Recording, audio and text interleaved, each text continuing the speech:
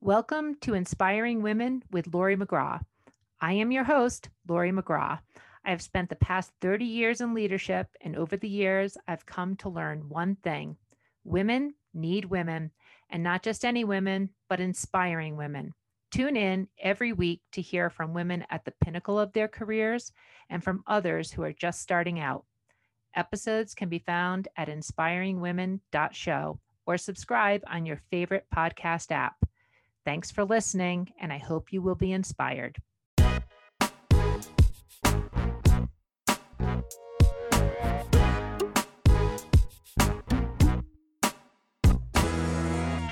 Welcome to another episode of Inspiring Women, and I am absolutely thrilled to today be talking to Dr. Aletha Maybank. And Dr. Aletha Maybank, just to give you a sense of her incredible background, she today is the Chief Health Equity Officer at the American Medical Association. She is the first Chief Health Equity Officer, being the founding person to stand up the Center of Health Equity from the AMA. And she comes from a tremendous background in public health. She's a very well-recognized expert in public health, a sought-after speaker, writer, leader. She previously was the founding deputy commissioner for the Center of Health Equity at the New York City Department of Health.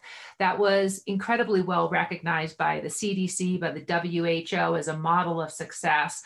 Now, Dr. Maybank has taught medical and public health students on public health topics and health equity topics for quite some time. She, and during the time of particularly last year, 2020, a year of incredible national unrest in the areas where structural racism and social injustice was really laid bare for the nation. Dr. Maybank, who has been able to speak and write and really comment and help shape the conversation on things that are very important for us to understand in these areas. As someone myself who has the opportunity to work with Dr. Maybank, I am just absolutely thrilled to have her on Inspiring Women because she is herself an incredibly inspirational leader. Her background in public health as a physician, a pediatrician, a preventative medicine public health physician. She went to Johns Hopkins, Temple, Columbia. I mean, it just goes on and on. Aletha, Dr. Maybank, welcome, and thank you for joining us on Inspiring Women. Thanks, Lori, for having me. Awesome to be here. Yeah, this is just great. So let's just start this conversation. I have a lot of things I want to talk about, and this amazing career that you have and that you have had. You started off as a physician, and then you went into public health, and you've done all of these other things. So how did you make some of those choices? Why don't you tell us how being a physician is a tremendous career, huge impact. You chose a different path. What led you there? Thanks for the question. So it's interesting how you frame it, because my mom would frame it the same exact way in terms of I was supposed to be a physician, but I wasn't. She announced that at an Easter dinner one year to the whole family. And the way I look at it, though, I still am a physician. I still am an MD. I'm still in the capacity of operating as a physician. I am a preventive medicine public health physician, and their careers are very expansive. And because I don't see patients, it doesn't mean that I'm still not, a physician. So I consider myself, I've always kind of considered myself, and Lori, you've experienced this in the workspace, slightly of a rebel in the space of medicine and just and public health overall. I started out as wanting to be a pediatrician. I finished residency.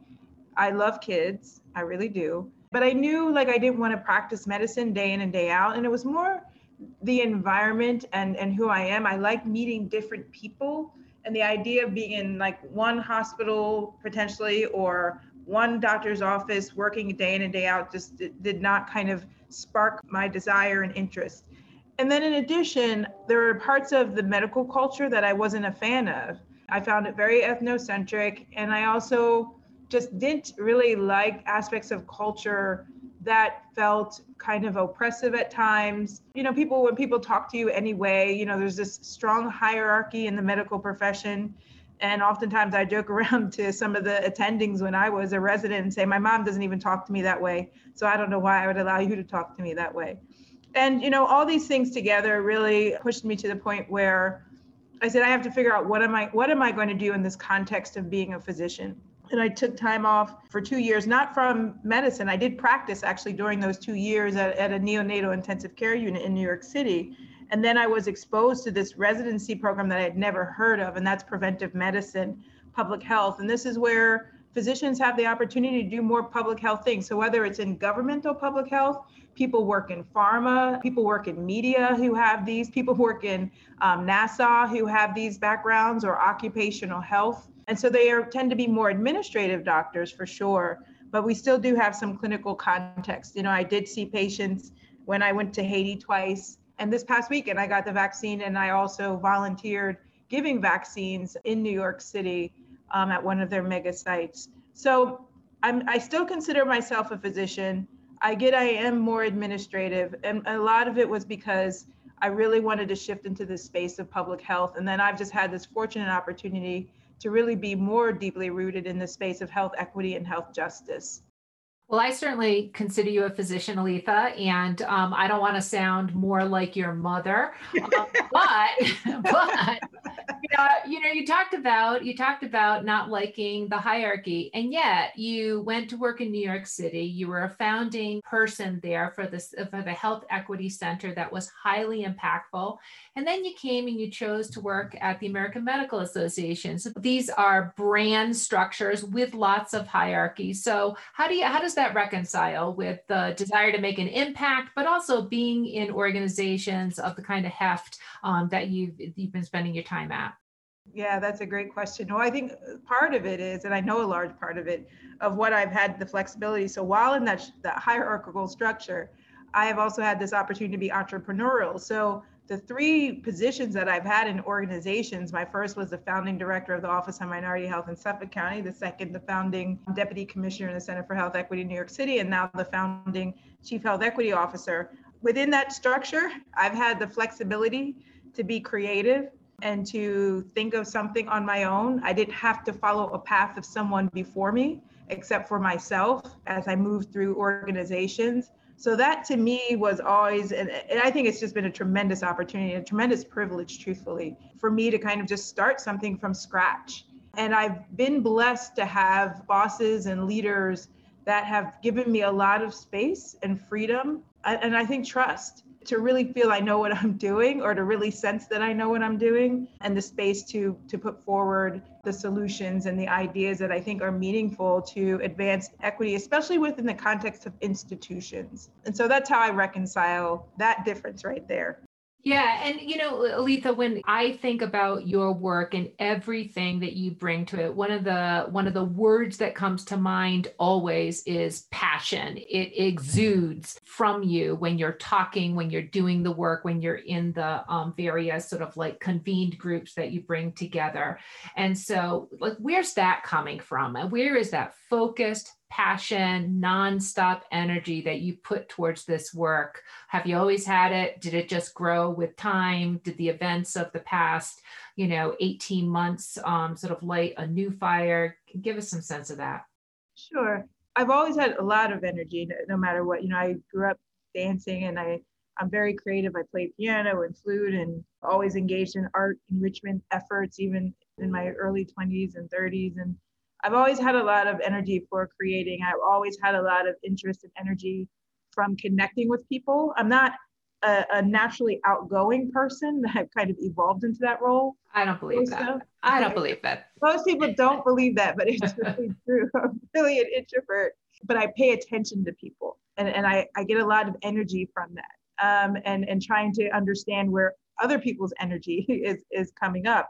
And so as a child, speaking to being an introvert, in the way that I grew up, I was, and this is not a new story, I was like the only Black child in a white space. And so I did pay attention and listened a lot, and paid attention to how I felt, rather, watched others and how they treated me and how they treated others. And that, I think, gave me a context of patience with people, but it also gave me a context of what it means to experience injustice, and firsthand, and watching my mom have to advocate on my behalf almost every single year to the principal, or to the teacher, or to the superintendent, even one year, that I am smart, I am valuable, and I am going to go somewhere, sticks with me. And she is the person that I really get the greatest lesson from on what it means to really stand for people and stand for myself. And that rests with me. And so the context of injustice and knowing that systems and structures unfairly treat people, because I've experienced that, really drives my passion.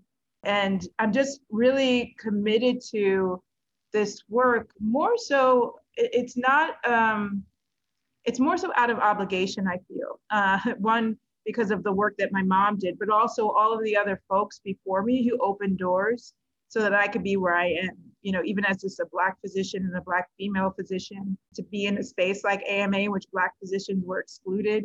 You know, I'm not here on my own. This pathway was created by many others. And so I remember that, and I sit with that quite often, and that really drives me forward in the work that I do.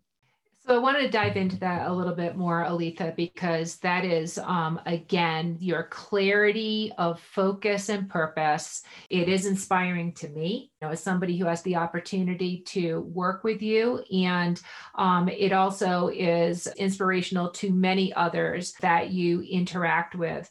And you and I have talked about this before. And the reason I wanted to do this podcast was to reach other women who I feel it's so important to hear from others who have made it, who have accomplished something.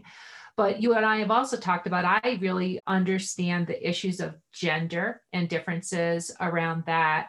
And you've been really clear with me, like, yes, that is true, but race is even harder.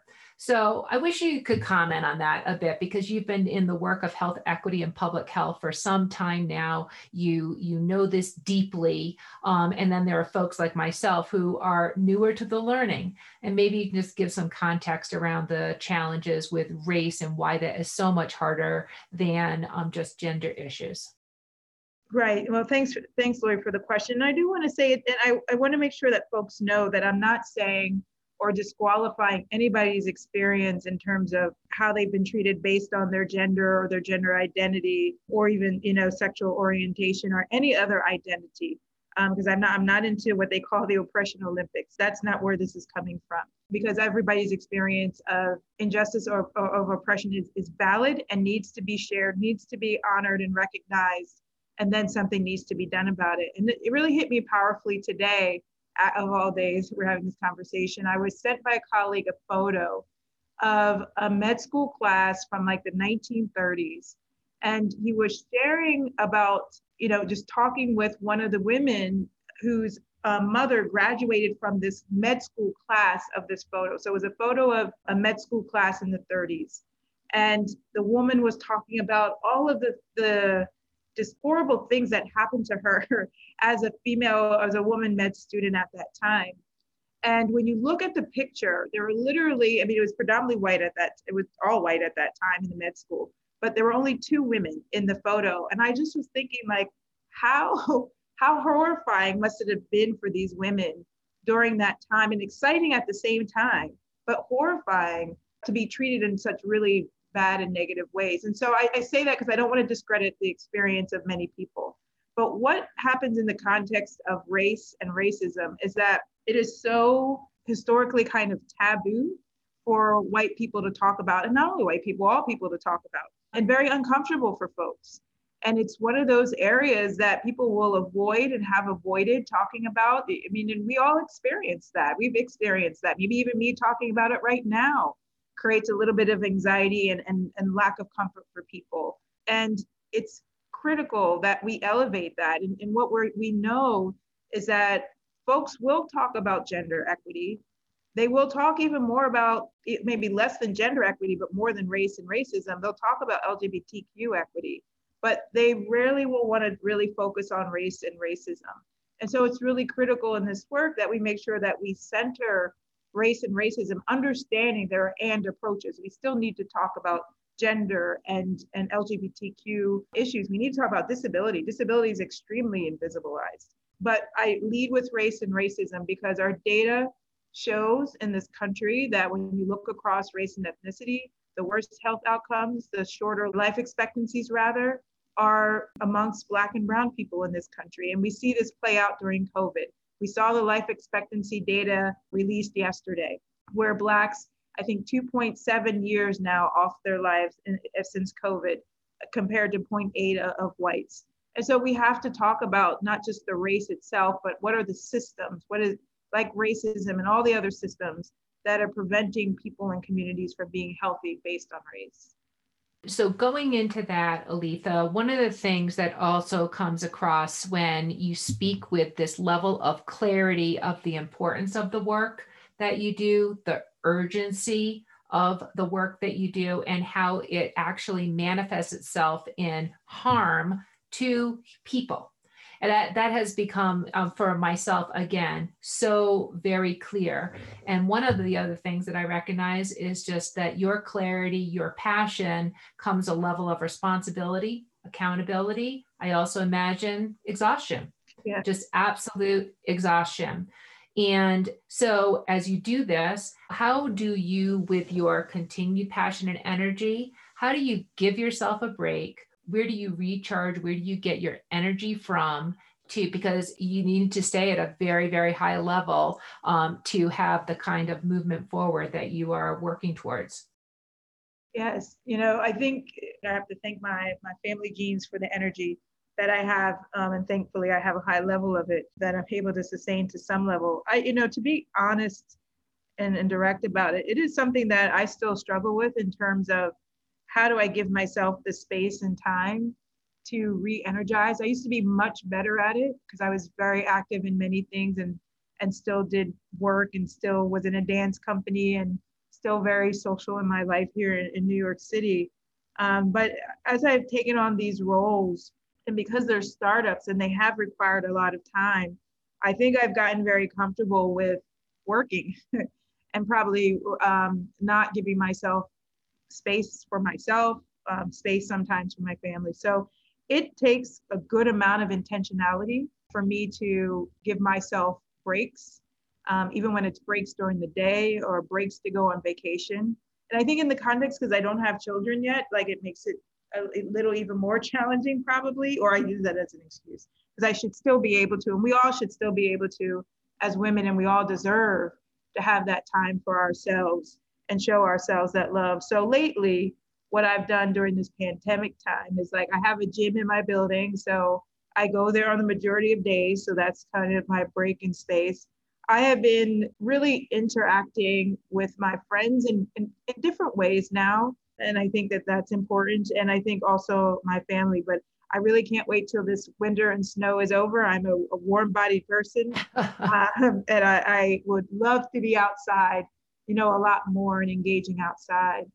And I would say what also just keeps me energized in the work itself is, and it almost sounds a little cheesy, but I think it's true. Like you have to maintain a sense of hope in people, hope in the work, and hope that our society has the ability to change and continue to evolve. I think that is the underpinning of what sustains us in this justice work. I also just think, when I talk to women about what they, usually women who are aspiring to do something next, have a large impact, they, like you, are high energy, really putting a lot towards it. And they also need people to cut them some slack and give them a break. So when you talk about friends and things of that nature and how you interact with them, that really resonates with me. But I also want to talk about mentors and role models and how they have helped you, who you look to sort of like give you that look in the mirror, or whether it's a break or something like that. But maybe even before you talk about that, I wanted to sort of tell a little story. Part of the reason I'm so happy to have you on Inspiring Women, because you are so inspirational, but it's not just to me, it's to so many people. And, I have this awareness that there was this young girl last Halloween, 2020, who dressed up for Halloween as a superhero. And that superhero was named Dr. Aletha Maybank. That's what her name tag said. And I just felt that that was such a moment of recognition of this is what superheroes look like. And that's what I think of when I think of mentors and role models, just people who can really be looked to for what you might aspire to. So that's incredible impact. But who do you look to? Who have been your mentors and role models that have helped you shape, become who you are today? Yes, thank you for sharing that. So I already mentioned definitely my mother, but in the context of work, I would say Dr. Mary Bassett, who was the Commissioner of Health in New York City, and what she did. I was young when I, was going for the assistant commissioner role in New York City. I was in my early 30s, and it was much younger than most of the assistant commissioners. But she saw something in me, and I think this is what I've been really blessed with, is that for people to see something that's there, that I think is that passion, Lori, that you mentioned. I think there's the commitment, and I think there's a certain level of, I guess, clarity, and I think also drive, and that I'm going to figure things out. And she opened the door for me that, quite frankly, not everybody wanted to fully open the door for me to come into the New York City Department of Health, because it's considered, one of the premier health departments in the world. But she saw something there, and she allowed that door to open. And she came back to be commissioner. She wasn't commissioner at that time, but she came back to be commissioner and really just provided that space so that I could do what I wanted to do. Even if she didn't agree with it, she allowed me to kind of grow into leadership in a very full way. And I would say I've had, I think about even before her, my program director, when I was in my second residency, I was offered this position to start the Office of Minority Health in Long Island. And they were at the same time. And she said, you know what, we're going to figure it out and we're going to do it. You can finish your residency and you can also start this job of starting this Office of Minority Health. And, I just have had a lot of folks who have had a lot of confidence in me. And I guess, I have to as I get older, I'm learning we have to take our individual credit for that and how we're able to show up in those ways that it does make it easier for people to truly believe in us, even when others may not. Yeah, it's never a gift, right? I mean, so the role models, the mentors, they're there to help, but they don't give it to you. You earn it every day. Absolutely. Absolutely. And I think about even in the space of AMA, and everybody doesn't know every conversations, but I do give credit to Jim Madera, especially as of late. I think we all have this opportunity to grow, and I've seen tremendous growth in him. And through that growth, part of that is him just, I think, even sharing with me more than in ways that he hasn't shared with others. I don't know fully how he shares with others, but I get the sense that he's been sharing more of his heart. And I think we see it, in some of the messages that he sends out to employees. And for me, that's inspiring. Like that's mentorship in a way that folks oftentimes don't realize. Because what it allows is for me to kind of push forward in that same way and in that same style of leadership. And I appreciate that. That's terrific. And for folks listening, that Dr. Jim Madera is the CEO of the American Medical Association and a leader as well.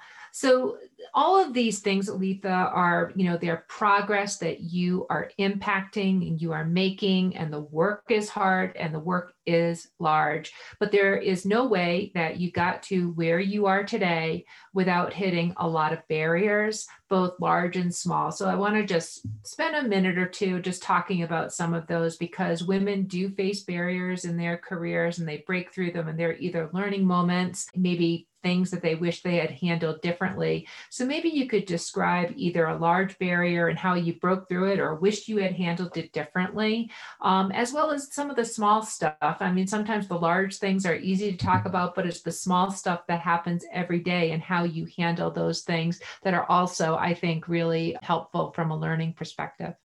Yes, thank you for that. So I'll go first to, I don't know if it's so much of a barrier, but it's definitely an opportunity of something I learned from that I feel I didn't do well. And when I was at New York City Department of Health, doing this work, this internal kind of organizational change work to advance equity means we have to change culture. When you start to change culture, it definitely can create conflict. And it's really critical. What I've learned more so now is that you have to provide like that psychological safety and that safe space and that container to help support people through it, or else you could really re-traumatize folks or traumatize folks from the get-go.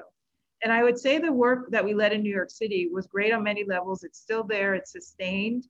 But because I didn't have that context initially, I really feel that some of the efforts that we led potentially harmed some people, and definitely could have been handled a little bit smoother if I was more intentional about having that safety and recognizing that people were going through conflicting moments within their business units or with one another or within themselves internally, and they needed more guidance and support on how to deal with that. And I didn't realize that and recognize that early on. And I think a part of me also is just like, I didn't know what to do. So I didn't fully jump into that space. And so in leaving the health department, it was something that I feel like I had to personally reckon with if I was going to do this again. And so I'm really intentional now in this role in making sure that we start to really build our internal capacity at the organization to have that container space and to have the right people on board to do it. We're not fully there, but we're definitely working towards ensuring that happens. I know you can't prevent and avoid everything, but I really don't want people to be further harmed or harmed by these processes, of which are supposed to help us, as an organization become better. Well, those are big things. And I've heard you say, I am here to move medicine. So you have your sights set on something quite significant. And the types of things that you're talking about are really speak to that. But go a little bit smaller. Go to some of the day-to-day things that you come up against. Again, the sort of under your skin, microaggressions is a term that seems to be used a lot these days. And how do you deal with them? Not just recognize them, but how do you actually deal with them? Yes. So the day-to-day, Lori, you asked me earlier how I was doing. And it's one of those days. Like the reality is there's a lot of resistance to this work. And so as an example, we'll be on emails, and this is something that comes up when you do equity work because folks aren't familiar with it. They don't realize like it's a set of expertise. There's experience behind doing it. And so I can provide, or my team can provide suggestions and recommendations when we edit documents or, putting together programs. And then it will come back to us potentially, and it's just not even valued. It's ignored, it's taken out, or somebody says, no, this is it. And having to deal with that, because then I have to respond to it again and kind of explain, via email, because right now we're in email, or via conversation, why what we put forward the first time is the way that goes along with the expertise. I wouldn't question any other leader's content expertise, you as example, right? I wouldn't question your expertise in all the areas of health solution or CPT to be more exact.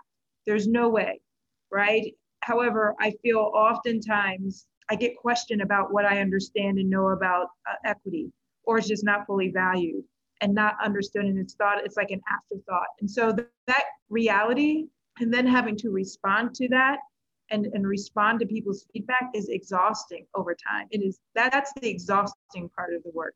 Is the fighting resistance. And so what do you do? That putting forward something and then having it not valued is something many people can relate to, and certainly women experience that in many different ways. And then when have you felt great about dealing with that when it happens to you? When have I felt great, you said? Yeah. So how did you solve for it? Well, I solved for it by one, just again, responding back and explaining why this needs to be. If that doesn't work, that I have to have my strategic ways. Strategy to me in this work is tremendous, right? Having the relationships I need to have. Sometimes it's with you, Lori, of reaching out to different people to think about and think through, how should I do this? What should I do? So I'll call upon different leaders and colleagues of mine who are more familiar maybe with that person or more familiar with that work, and ask them, so what do you think? Like, this situation happened, what's the best way to handle this? And from what you know about this person. And then I think about like the other strategy to make sure that honestly my point gets across. I am, folks who know me know I don't take no very, it's not that I don't take no well. I just don't fully take no for an answer. Right. And I'm going to find a way oftentimes. And I think, especially if I'm committed to, I'm not going to push something that I realize is just not the right way or not the good way. But if I know this is something that I've been doing for years, it's something I'm getting paid for, it's something that is really important so that we don't cause harm to, we have a tremendous responsibility in our organization, that I'm going to continue to advocate. And I'm going to advocate and find those pathways that will hopefully open the doors for people to listen differently. And then sometimes that means requiring setting up a meeting and talking about it more in depth about what's happening, what's really happening here. How can we talk through this and move forward? Because sometimes these things don't really translate via email. And then speaking with my own boss, and elevating the situation and finding out, are there ways that my boss can be supportive to help move this forward?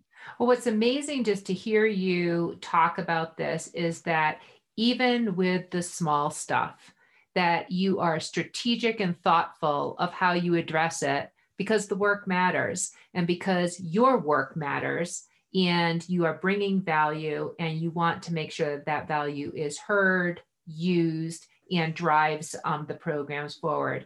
So really, really great. And Aletha, gosh, I could just be talking to you for quite a long time. This is really fun. So let's wrap this up though. Aletha, you are an amazing, inspiring woman. You certainly are to me. I hope that a lot of people are able to hear this. I hope people like my daughter are able to hear this and learn from you. But as we close out here, what's sort of some last advice that you want to give to, I would say, women earlier in their careers, things that they shouldn't have to learn that you already learned? What would be your closing thoughts there?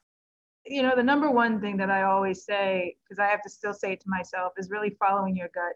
I believe, and I don't mean that in a light sense, I believe all of us, especially as women, we're highly intuitive. We're naturally highly intuitive.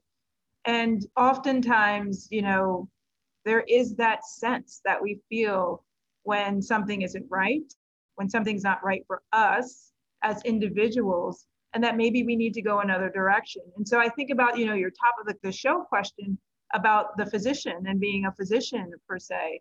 And that decision not to practice medicine is a big decision, as you said. I knew that my mom wasn't going to be in favor of it. I knew many people would look at me and say, what are you talking about? You spent all those years in med school. But my gut told me that it wasn't the space for me. It wasn't. And so I really allowed myself to kind of sit with that and go with the path. But I always remembered, and I think this is important too, is that I've always landed on my feet well.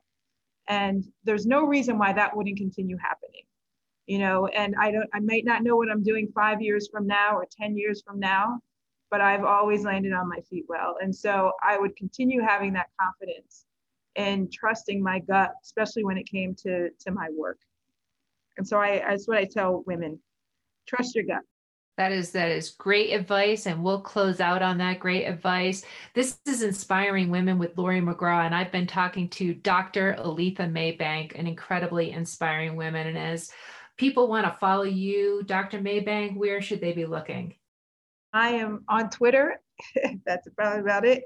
And LinkedIn, because my social media is not exciting, but I'm at Dr. Aletha Maybank. Thank you so much. This has been Inspiring Women, and this has been an excellent conversation with Dr. Aletha Maybank. Thank you so much. This has been an episode of Inspiring Women with Lori McGraw. Please subscribe, rate, and review. We are produced by Kate Cruz at Executive Podcast Solutions. More episodes can be found on inspiringwomen.show. I am Lori McGraw, and thank you for listening.